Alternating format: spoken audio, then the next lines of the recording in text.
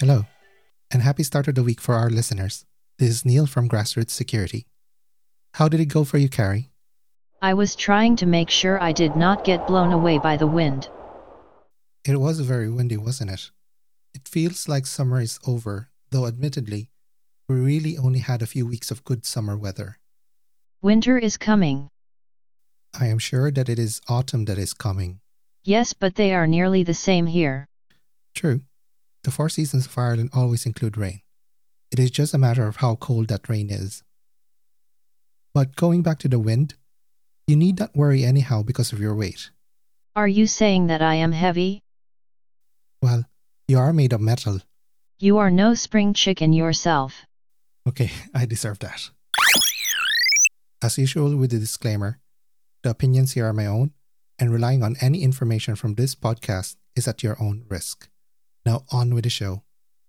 Last August 19, Reuters reported that the South African arm of Experian, which is a credit bureau, is investigating a data breach where it handed information to a suspected fraudster.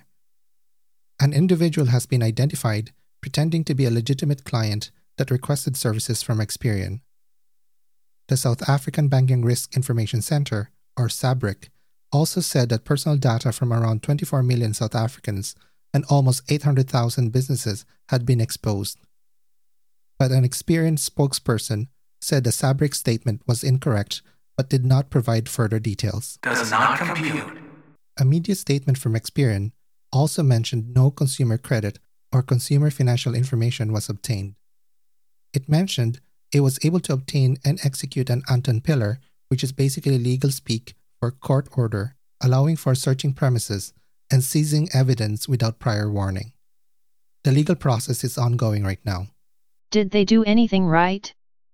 Personally, I believe Experian follows some good practices on the handling of this incident, and some that may not have been executed well.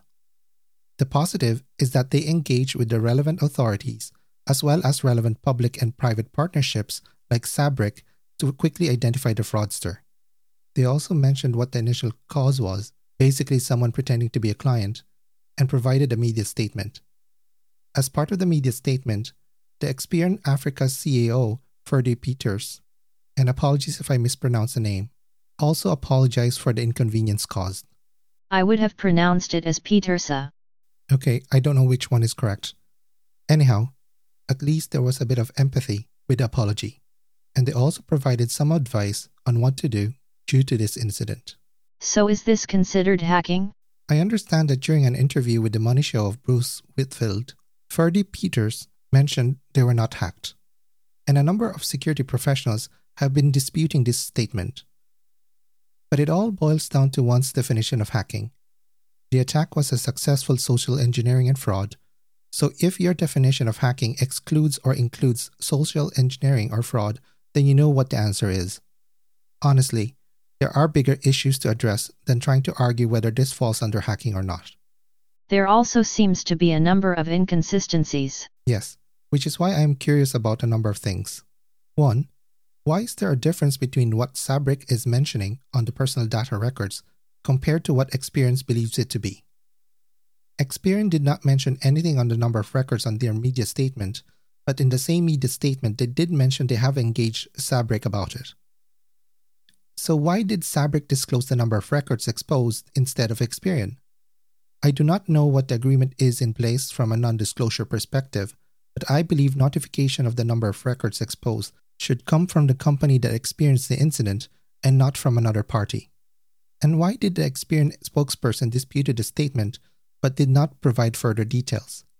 I suspect that Experian may have provided an estimated number of records exposed to SABRIC as part of their engagement, but are not yet ready to stand by it if they are still in the middle of an investigation, especially if they only recently seized the equipment of the suspected individual.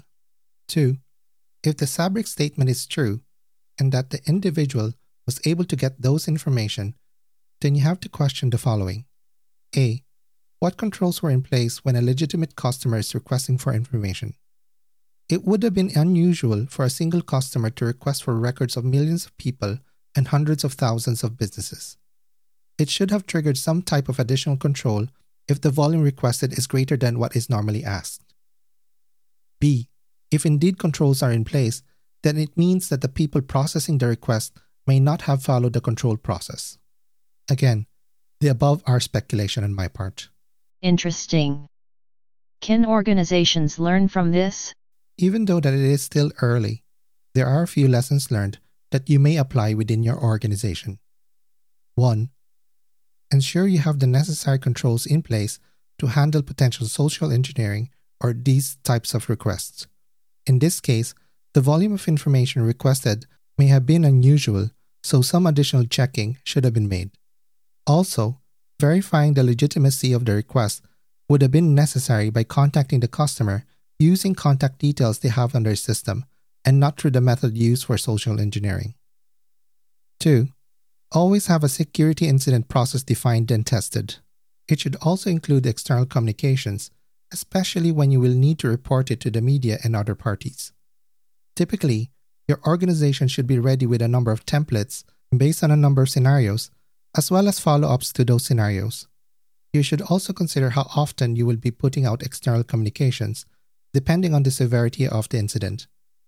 But whatever it is, your organization should know how to close the external communication after an incident. 3.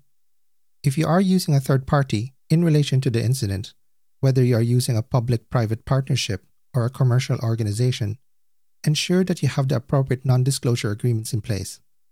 Also ensure that your communications are agreed upon in advance. What this means is that A. Who are authorized to provide a media update? Let us say, in this case, Sabric and Experian Africa agreed to provide a joint press release. B. What are the information agreed upon from a media update?